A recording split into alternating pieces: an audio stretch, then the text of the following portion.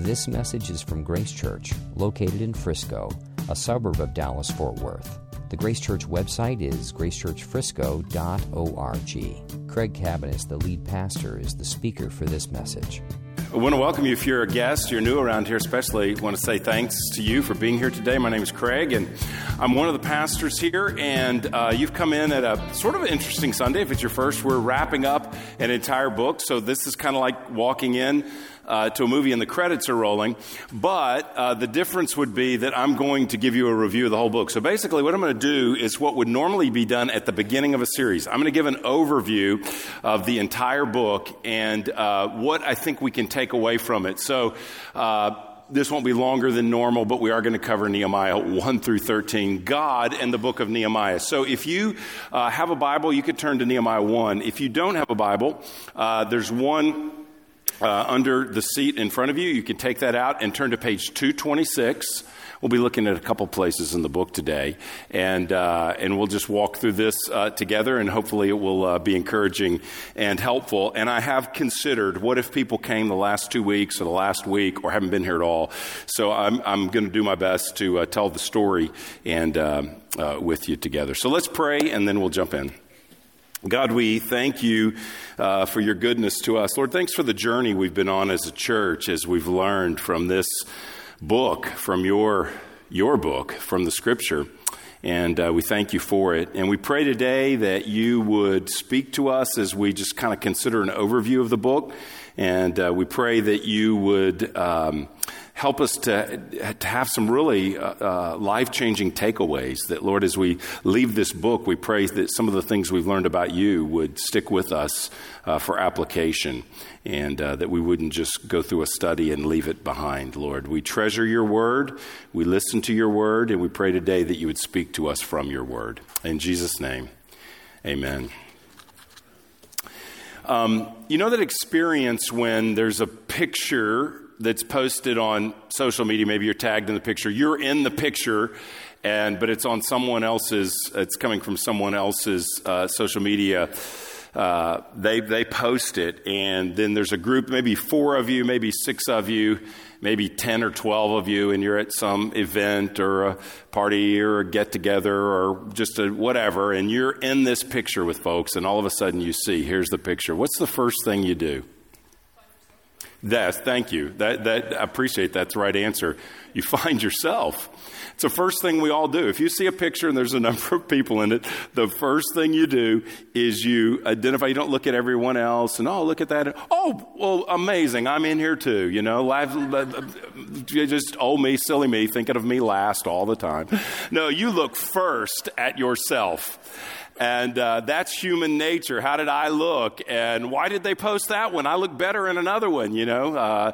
And we just are very much a self-focus. We look for ourselves, typically, we look for ourselves first in the picture. The problem is we can read the Bible in the same way. We come to a text and we look for, how does this, in the first place, how does this affect me? What does this say to improve my life? What does this say that gives me some kind of, experience or knowledge or something like that? Now, obviously, application from the Bible is vital, but we can read it as if it's about us. And the Bible's not about you. The Bible is about God. That may be news for some of us, but the whole book is about God. And so today I want to talk about God and the book of Nehemiah. Now, hopefully I've done this every week. If today you go, wow, I never thought about any of that, then the study was kind of a fail, because I meant to be doing this throughout. But the reality is that the book of Nehemiah and every book is ultimately about God. And once we see and know God, that has tremendous relevance for us. So the Bible has relevance. It's practical. It's applicable. But we don't start with, what does this mean for me? We start with, who is God? And when we think about the book of Nehemiah, I'm going to give 5 takeaways today about it. And the first one is this, that God has a plan. God has a plan. Or we could say God has a purpose. Or we could say, this is more common, in about the last decade, this kind of language has really emerged in the church. God has a story. You know, the Bible is the story of God, is somehow how it's talked about. Or in more theological terms, the Bible has a redemptive history, we could say. That'd be a way to say it. So God has a plan. He has a purpose. He has a story. And Nehemiah, the book of Nehemiah, fits in that. It's not just some random kind of life lessons about leadership.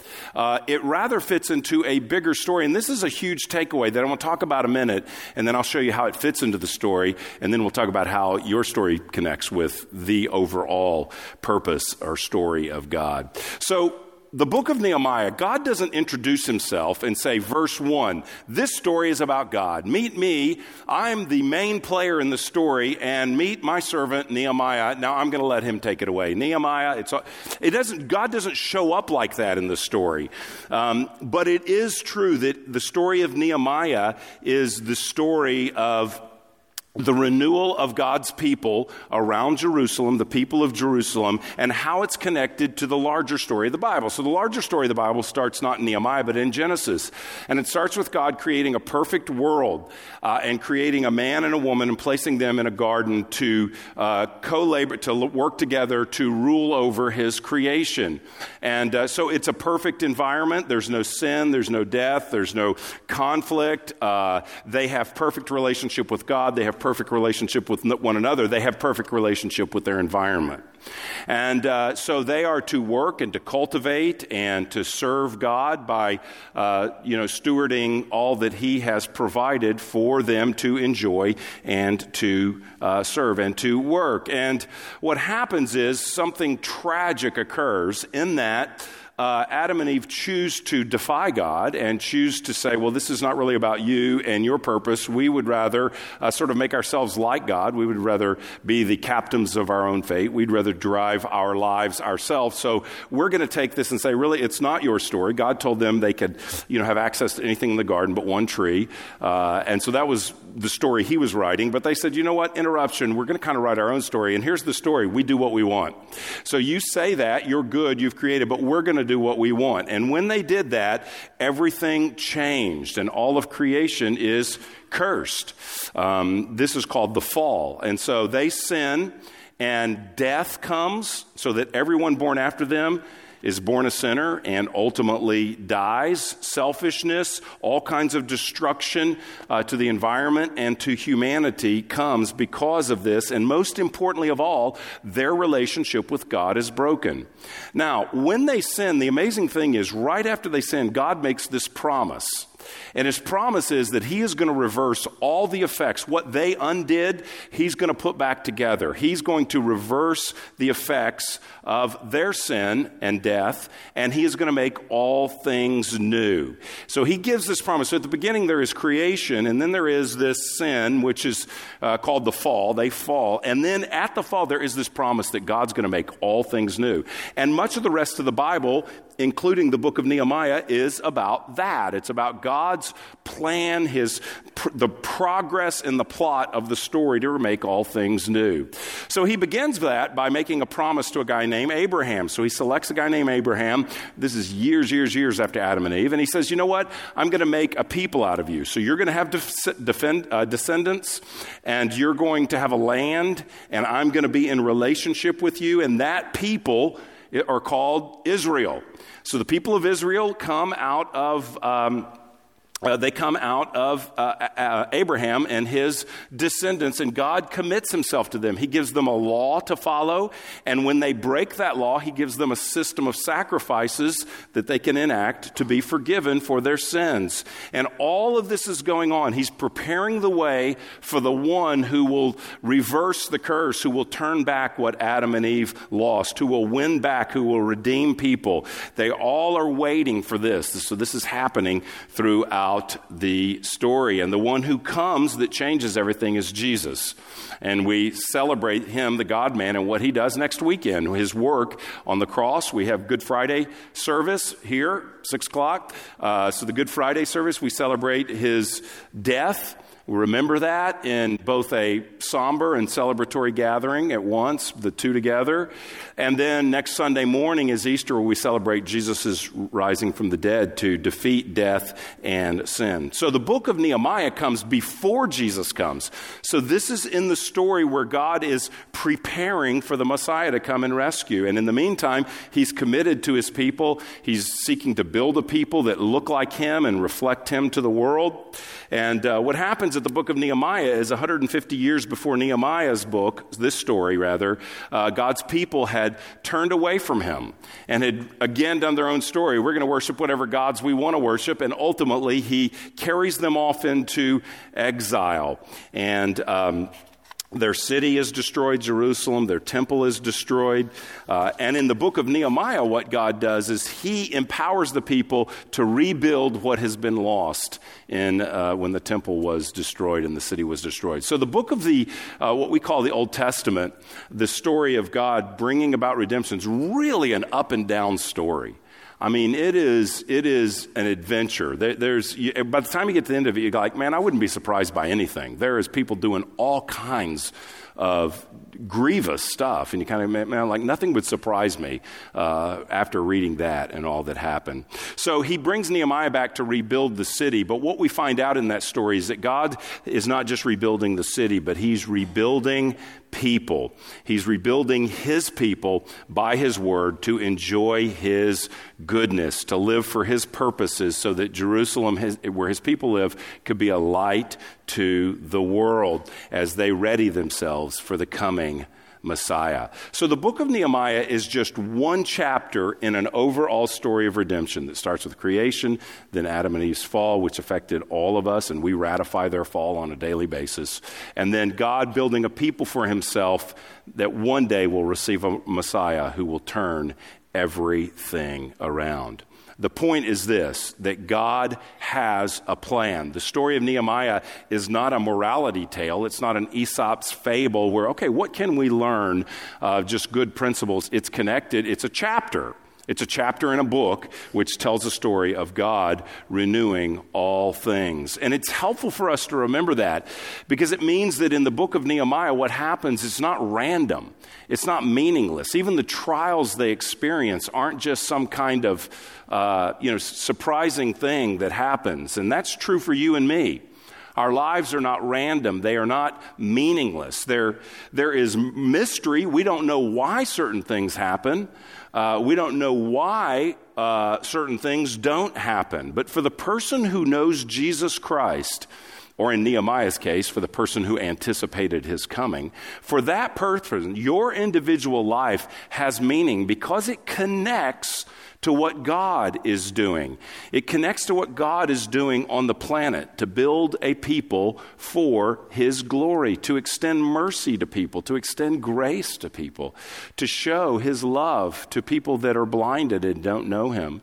So our individual stories, just like the people in Nehemiah, connects as Christians, connects to this greater narrative, this greater purpose of God. So just as Nehemiah and the people are in his plot, so are we. He's revealing himself to build a people, not to just give us private religious experiences, but to reconcile us to him, reconcile us to his people, so that we together live for his name and his fame in the world. And so just as Nehemiah's story fits with that, so does ours. Nehemiah's story ends with the rebuilding of Jerusalem. And our story ultimately will end with the new Jerusalem. So will theirs, but the new Jerusalem, the new heavens and the new earth that God will bring, that we read about in the last book of the Bible, the book of Revelation. So we will ultimately live with God eternally, and that is how sort of the story ends.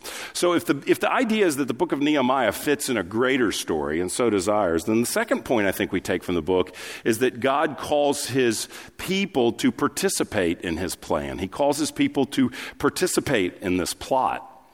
in this storyline. He calls us to that. That's what Nehemiah 1 is about. The book begins with Nehemiah being drawn in to become a servant of God's plan. We read in the first chapter that he hears that the people of God's city, so he's living in a foreign city, under a foreign king. But he hears that God's city in Jerusalem, which was to be a light to the world, he hears in chapter 1 that the city is in great ruins. It remains in ruins since the exile. So verse 3 of chapter 1, he says, the remnant is there in the province who had survived the exile. They're in great trouble and shame. The wall of Jerusalem is broken down, and its gates are destroyed by fire. So the city of God, which was to be the place where God was going to reveal himself to the world through his people, it's broken down. It's in shambles. It's rubble. And so the book opens kind of with this question. Is God's plan of redemption, is it stalled? Or is it over? I mean, did we misunderstand? Has God changed his mind? It's been 150 years. So is the city sort of doomed? Is his plan of redemption just stalled out?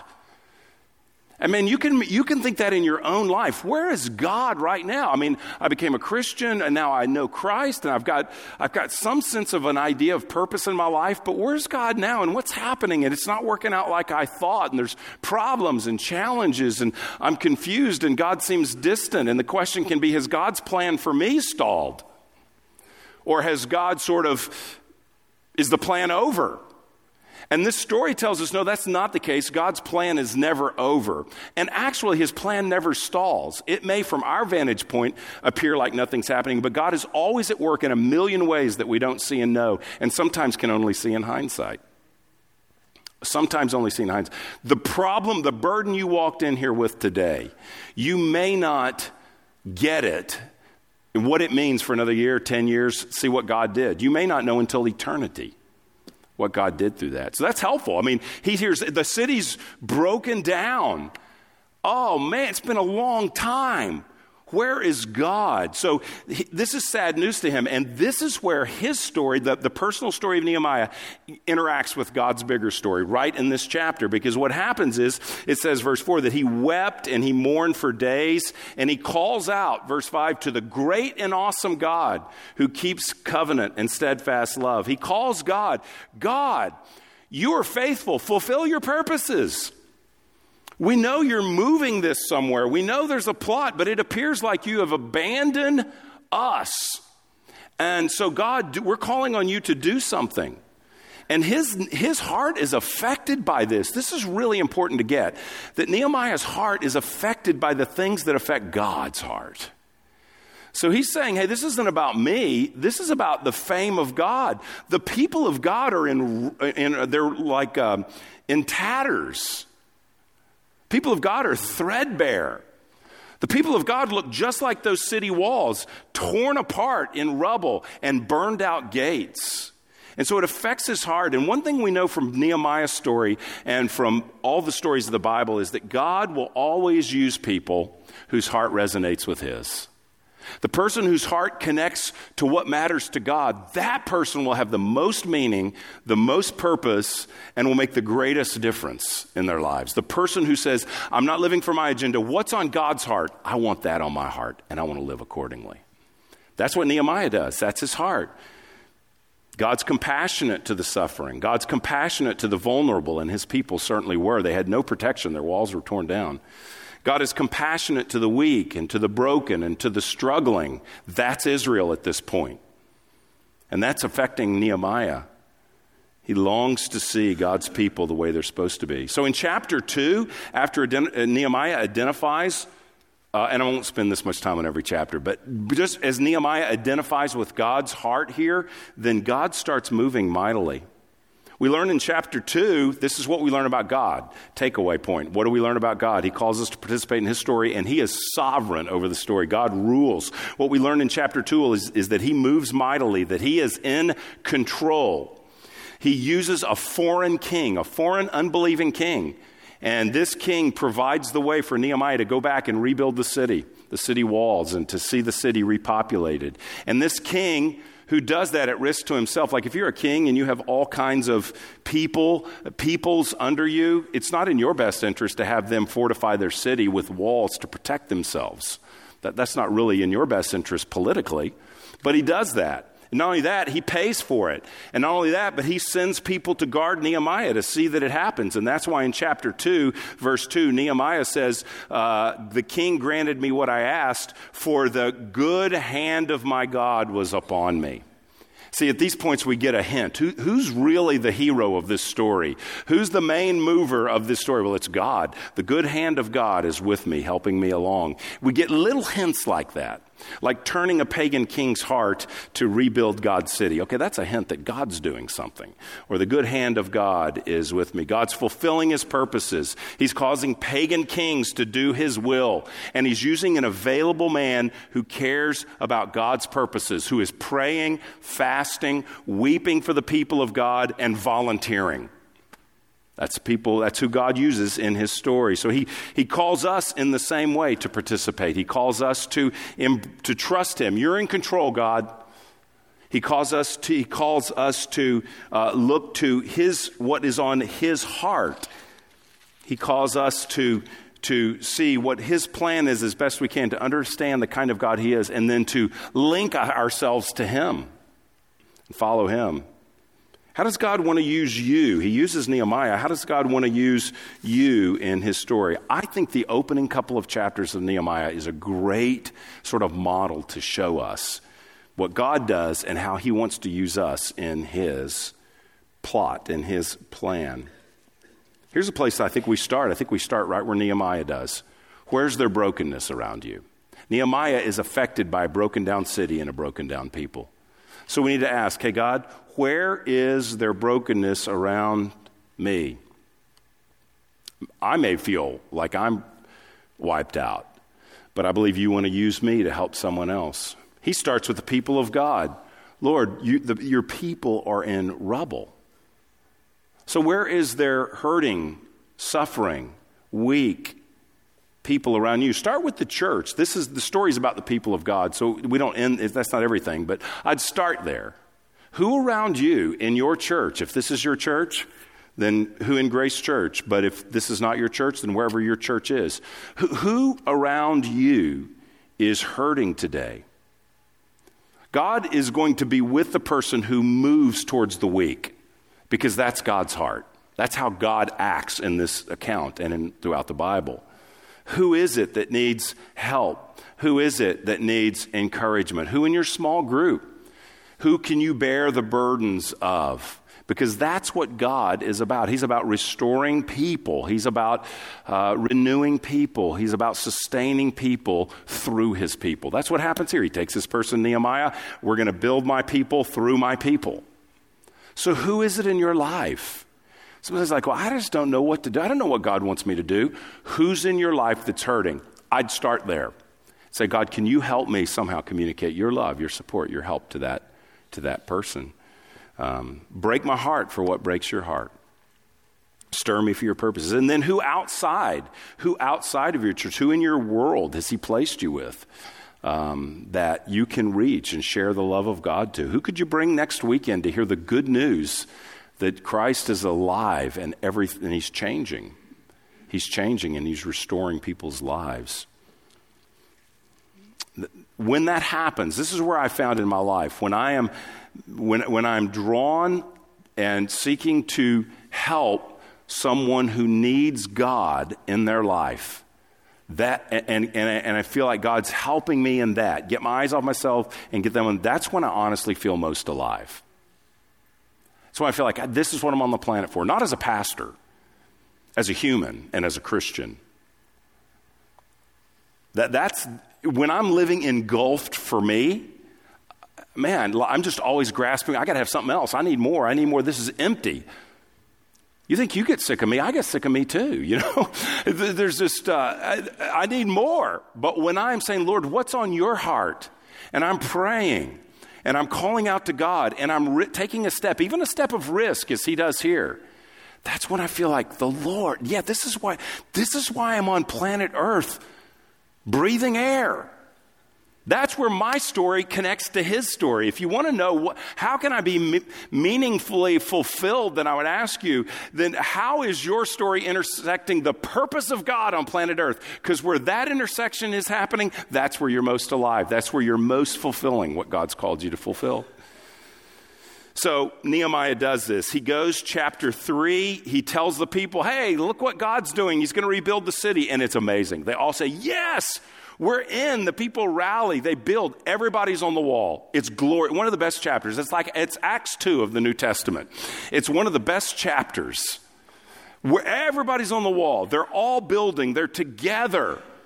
The young and the old. It's a construction project, and in those days, women wouldn't typically have participated in construction projects, but it even tells us there's women on the wall, too, working as well, which is great. The Lord gives us that detail that, hey, this is not just how the society does it. God is doing something unique and powerful, and it includes all people who believe in him. So they are working together. And it's like, man, what can't we do? God is restoring us, and they feel alive. We are in the midst of what God is doing. He's rebuilding the wall, and it happens fast. I forget. We said this. I should know this, but it's like 50 days or something. I forget, but it's a quick project. And, man, they just get it knocked out, and they are working. But then chapter 4, we learn something else, is that we learn, first of all, God has a plan. It's a big plan. This fits in it. Number 2, God calls us, his people, to participate in his plan, and that's your sweet spot, is when you're connected to what God has for you in your life, using your gifts, fulfilling all your various callings for him. And thirdly, God always allows resistance to his plan. He always allows resistance to his plan. That's why this book is so real.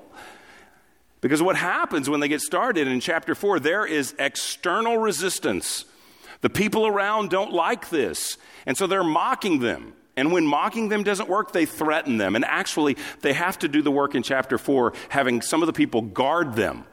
Other people are like working with spears. They have people with spears guarding them. Other people are working with swords and, a hammer in one hand. Or I don't know if they're using a hammer, but whatever. They're just using a hand tool, whatever they're doing to build the wall. And then they got a weapon in the other hand. They got to protect themselves. So it's like, God, if you're moving kings, if you can move a king and provide the project and pull us all together, that's miraculous. Why in the world would God let these people threaten him? And why would he do that? God's purpose for your life will include resistance. When you connect with his purpose, there will be great joy and there will be resistance. It's exactly what happens here. They're in rubble. And so in verse 10 of chapter 4, they're ready to give up. They say this in chapter 10. It's gone well in chapter 3. They haven't finished. But in chapter 4, verse 10, they say this. The strength of those who bear the burdens is failing. There's too much rubble. By ourselves, we will not be able to rebuild the wall.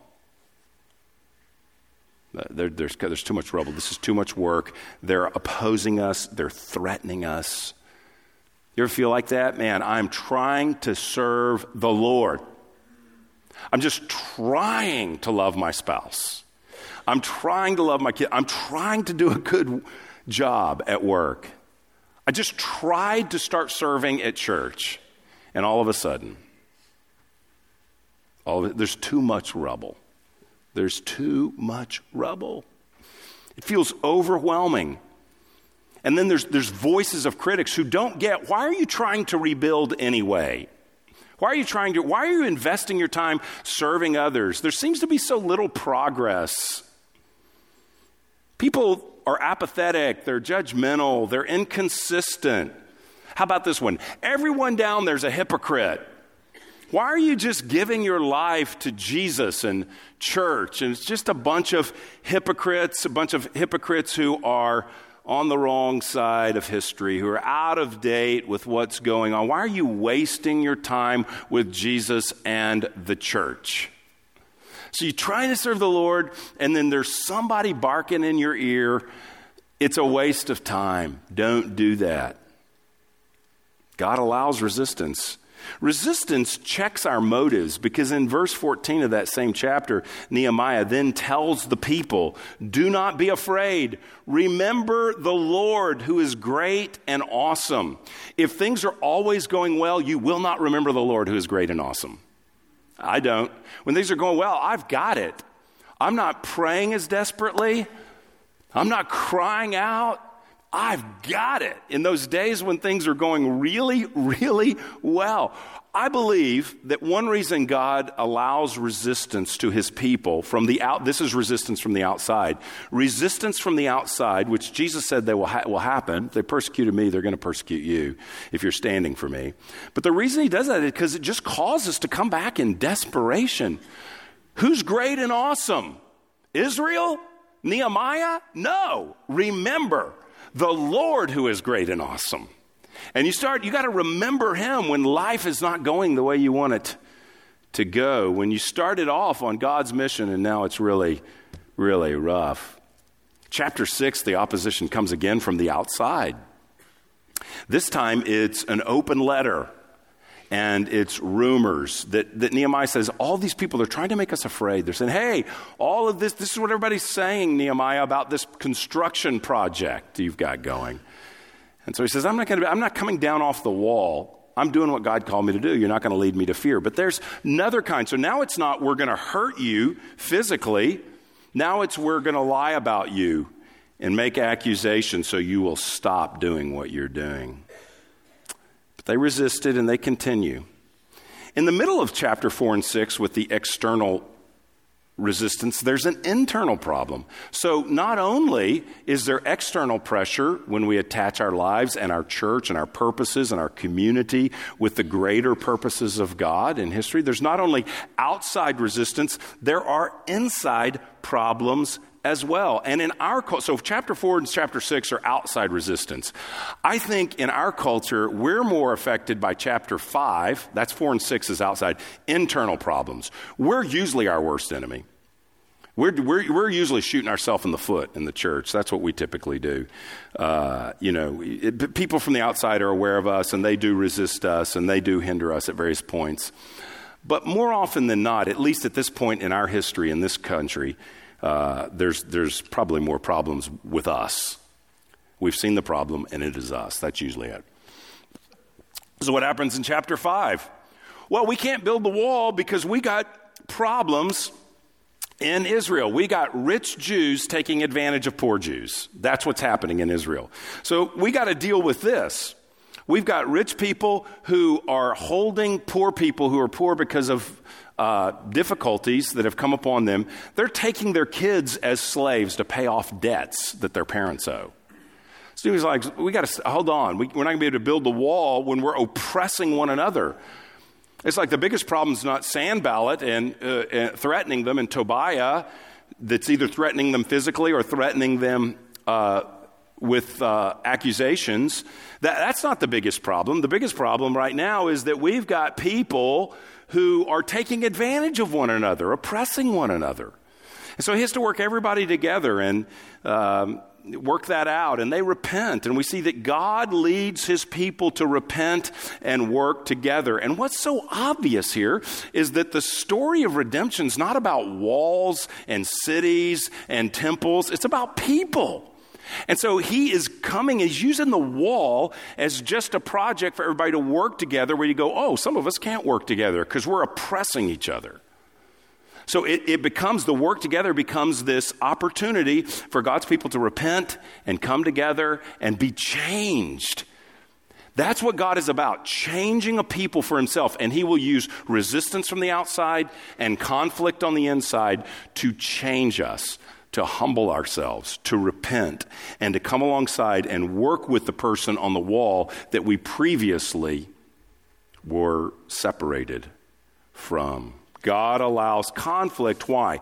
To purify his people. I'm not saying God's the author of that oppression, like he was in some sense delighting in oppression. Not at all. We have free will. We make choices. We're responsible for our actions when it comes to something like this. So the people are responsible, but God allows that to happen to purify his people. Our resistance from the outside and our resistance from the inside is never meaningless. Chapters 4 through 6 are not really a hindrance to the project. You could feel it. Oh, they're charging us. They're going to hurt us. We've got problems inside. You could go, this is such a distraction. What a distraction from the purpose of building the wall. But no, this is all what God's about. And in my life, I don't know about you, but I feel that way sometimes. Just trying to serve the Lord. Why did this come up?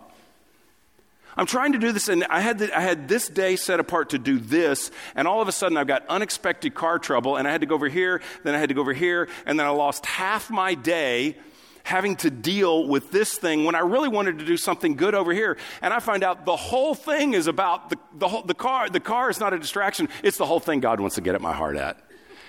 Because God doesn't want me to just get my thing done. God wants me to have my heart changed.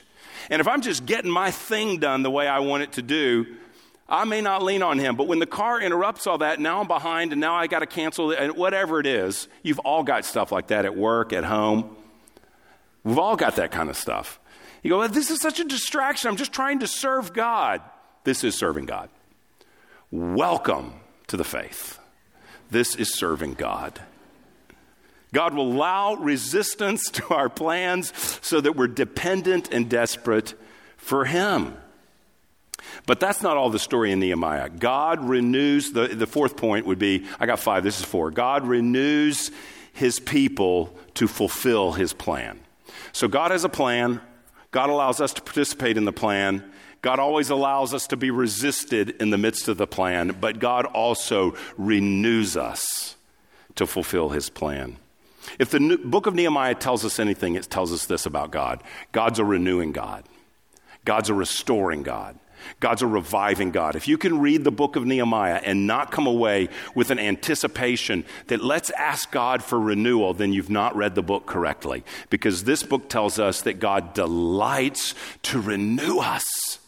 He delights to take a rubble of a people and make them a strong wall, to use the metaphor of the book. God likes to take someone in tatters and restore them to spiritual life and vitality. God loves to take people that are separated by socioeconomic divide, which causes one to take advantage of the other, which causes one to act selfishly. God loves to see those people brought back together. God loves to see his people who are hopeless. All of a sudden, we're on the wall. We're building the wall. God loves to revive and to renew his people. And we see in chapter 8, this happens through the word. The renewal really comes when the people say, Ezra, who's the scribe, read us the Bible. Tell us, give us the word. They're crying out for it. And so he reads the Bible to them half a day. And after a half a day of reading the Bible, they are undone. They see God like they haven't before. They really realize they failed God. They cry and they repent. They humble themselves before God. And then they run off and have a huge party, this feast. It's called the Feast of Booths. They go off and have a 7-day celebration that the scripture requires them to have. So we say, while they're renewed, they're not rubble. They're not, chapter 1, we met them. They're not in shame. Said they were in shame to begin. They're broken down. They're in great trouble and shame. They're not in great trouble and shame. They're full of life. They're renewed. They're revived again. It's like all those people from the outside that were persecuting, it's like they're gone. It's like all those people from the inside that were fighting together, we're in unity.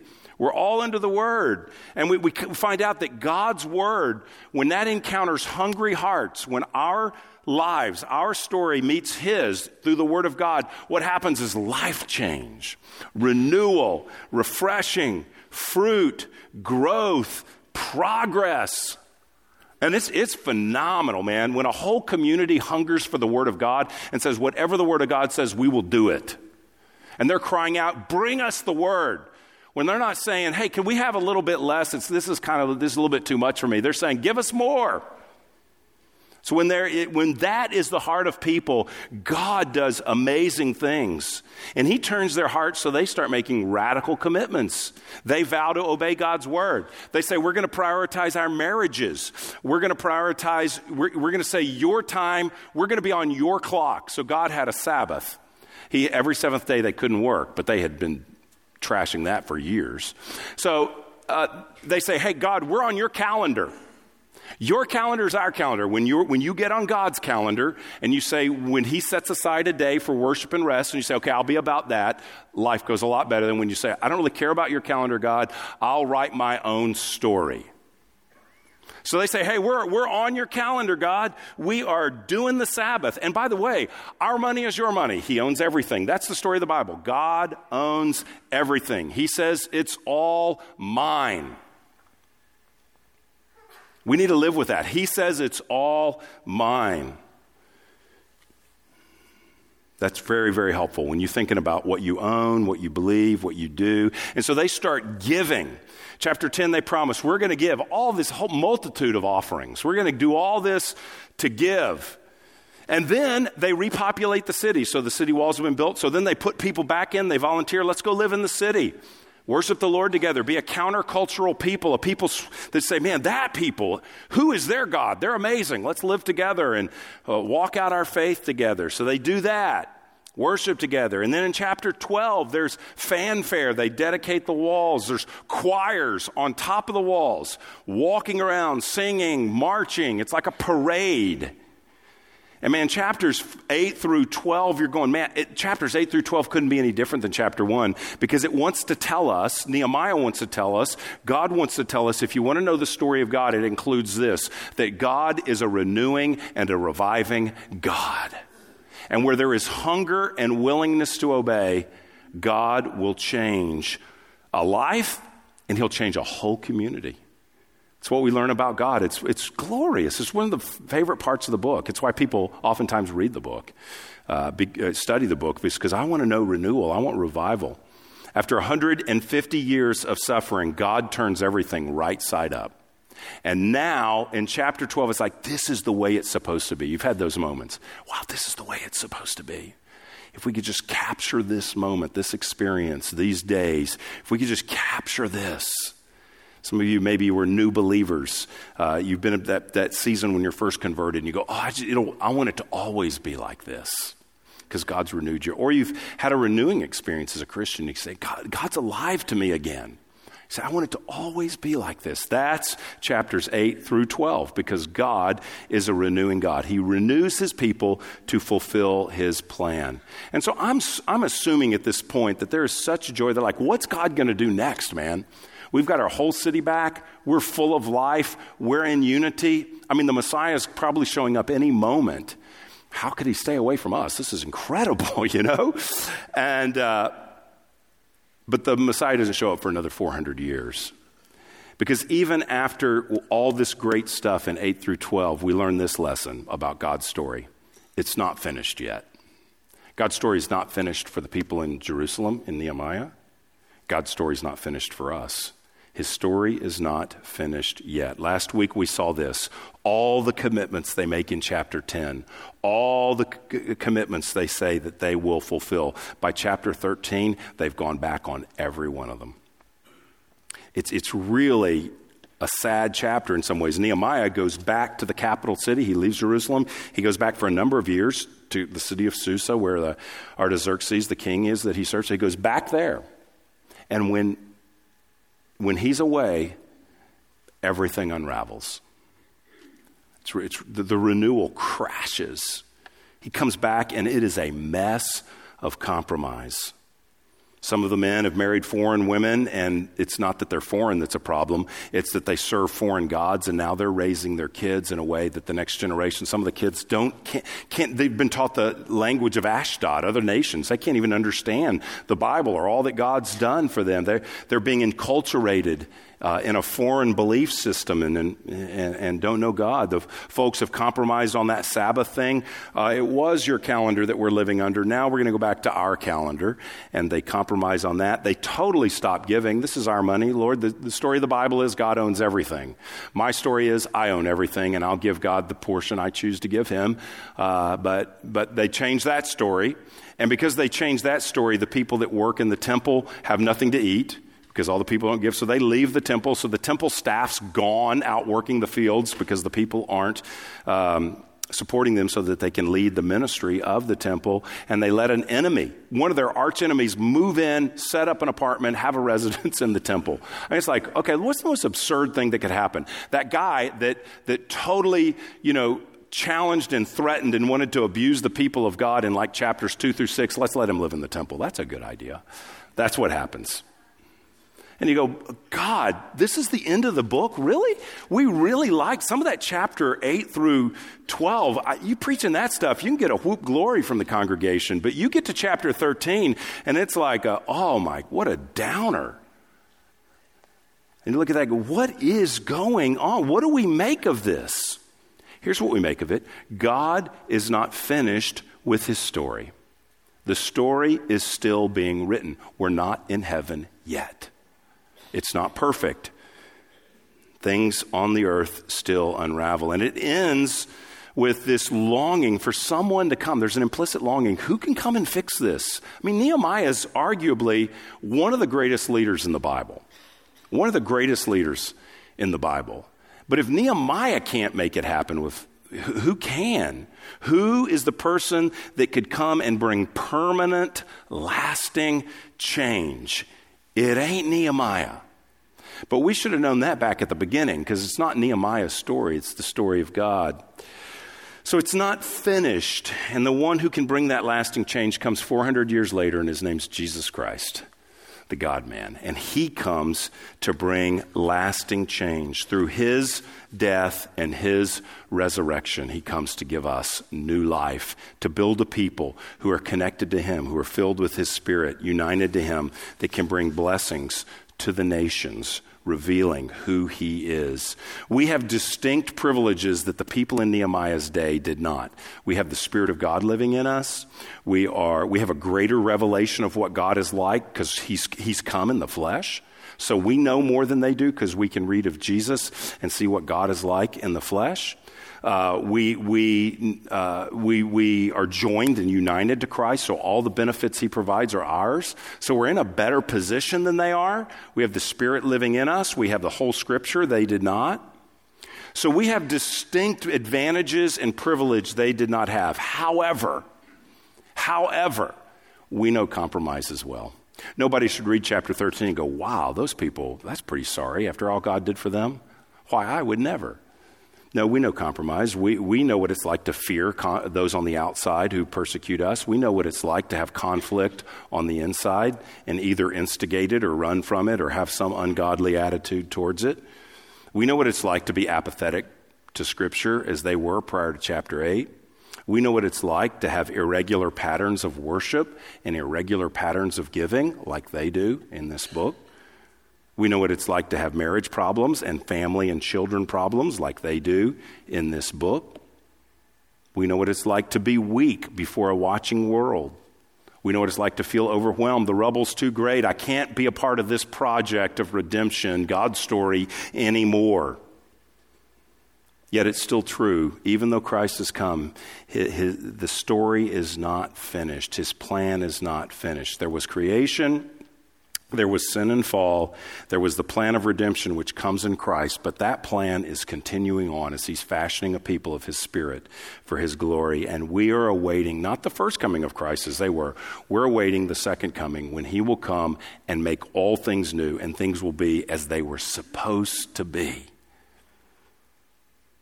We read a book like this and we should long for, we read chapter 13, we should look at ourselves and we should long for heaven, the return of Christ to initiate the new heavens and the new earth. That's our sustaining hope, that one day God will make all things new. He will resurrect us, give us redeemed bodies, and we will be forever with his people in the new heavens and the new earth, those who have believed in Christ. This reality is so indescribable that the Bible, the way it describes us is it tells us, it either uses picturesque language at the end of Revelation, or it just tells us, it's going to be so great. Let me just tell you what it's not going to be like. Let me just tell you what won't be there. That's the description of the new heavens and the new earth. It's so grand and so glorious that human language can't really even fully describe it, but human language at the end of Revelation says, there'll be no sin. There'll be no death. There'll be no pain. There'll be no hurt. There'll be no need for reconciliation because there'll be no more breaking of relationships. There'll be no abuse. There'll be no divorce. There'll be no anger. There'll be no cancer. There'll be no infertility. There'll be no poverty. There'll be no starvation. There'll be no school shootings. There'll be no racism. All of the things that tug on us in this life and break our hearts, they'll all be gone. There'll be no children that die because no one will die. There'll be no theft. There'll be no pornography. There'll be no exploitation of anyone at all in any context. The Bible tells us, the Bible didn't say all those categories, I added some, but it says sin, so I just kind of took some liberty there. That won't be there. That day is to fuel the hope for this day, to tell us God's story is moving, your story matters as you connect to his story. God will give you resistance in the story, God will renew you in the story, and the story is not done yet. So keep your hope in front of you. Your life, the life of the world lacks a coherent plot and a coherent story and a coherent purpose. It's every man and woman for themselves to define their own reality, to define their own plan, to define their own values, to define their own course in life. And it's all futile and vain ultimately. But the story of Scripture is tremendously hopeful because God is with us in it. God is always acting, even in our suffering, even chapter 4 and 6 in our persecution, even chapter 5 in our difficulties with other believers. So our problems with unbelievers, our problems with believers, God's working through all that. Even in our weakness, we can't do this, the rubble's too great, God is working.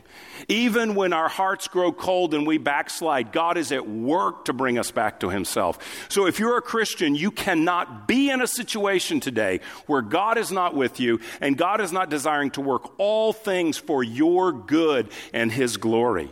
That is meaning, that is purpose, that gives hope in the darkest circumstance and situation as we long for the day when all the suffering and all the pain and the death and the sin and the loss will be gone. That means whatever you are doing now for the glory of God, which is all of life, whatever you are doing now for the glory of God matters. And God is in it, and God is with you. I love the illustration of the picture of when we consider our life, the plot of our life. Oftentimes, it's confusing and we don't get it. And it's like looking at the underside of a tapestry on a loom. And a tapestry on the loom on the backside just looks like a mess of thread or yarn or whatever's being used. It just looks like a mess. Things tied up, bunches of stuff here. It's like, well, I can't even see a pattern. There's no pattern to my life. It seems absurd. It seems random. It seems like suffering. Why? But when the tapestry is turned over, you go, oh, that was all sewn together, and look how beautiful it is. So here's the picture. Here's the story of God. We see the underside of the tapestry, but there's coming a day when he returns and we see him face to face and the tapestry turns over and we see the conclusion of the story in all of its glory. And we will say in that moment, it was all worth it to serve Christ. It was all worth it because look at what he has done. Today we live in the gap between promise and reality, but the reality is coming. And it's coming sooner than any of us know. And it's more glorious than we can imagine. And so what you do in living for the glory of God and the good of others, loving them, it all matters. And God is with you in it, even when it looks like a tangled mess. He is sewing a tapestry that is beautiful and glorious as he sews us together. I think those are the God takeaways from a big picture from the book of Nehemiah. God has a purpose. We can be a part of that purpose. There's resistance when we're a part of that purpose, but God renews us in the midst of that purpose, and the story is not over. The purpose is not totally fulfilled yet. That day is coming. May our story intersect His story. May our church story intersect what God is doing in Frisco and surrounding communities in these days for His glory. And may we have great hope and confidence in Him. Let's pray. You've been listening to a message from Grace Church. For more information, visit our website or write us at podcast@gracechurchfrisco.org.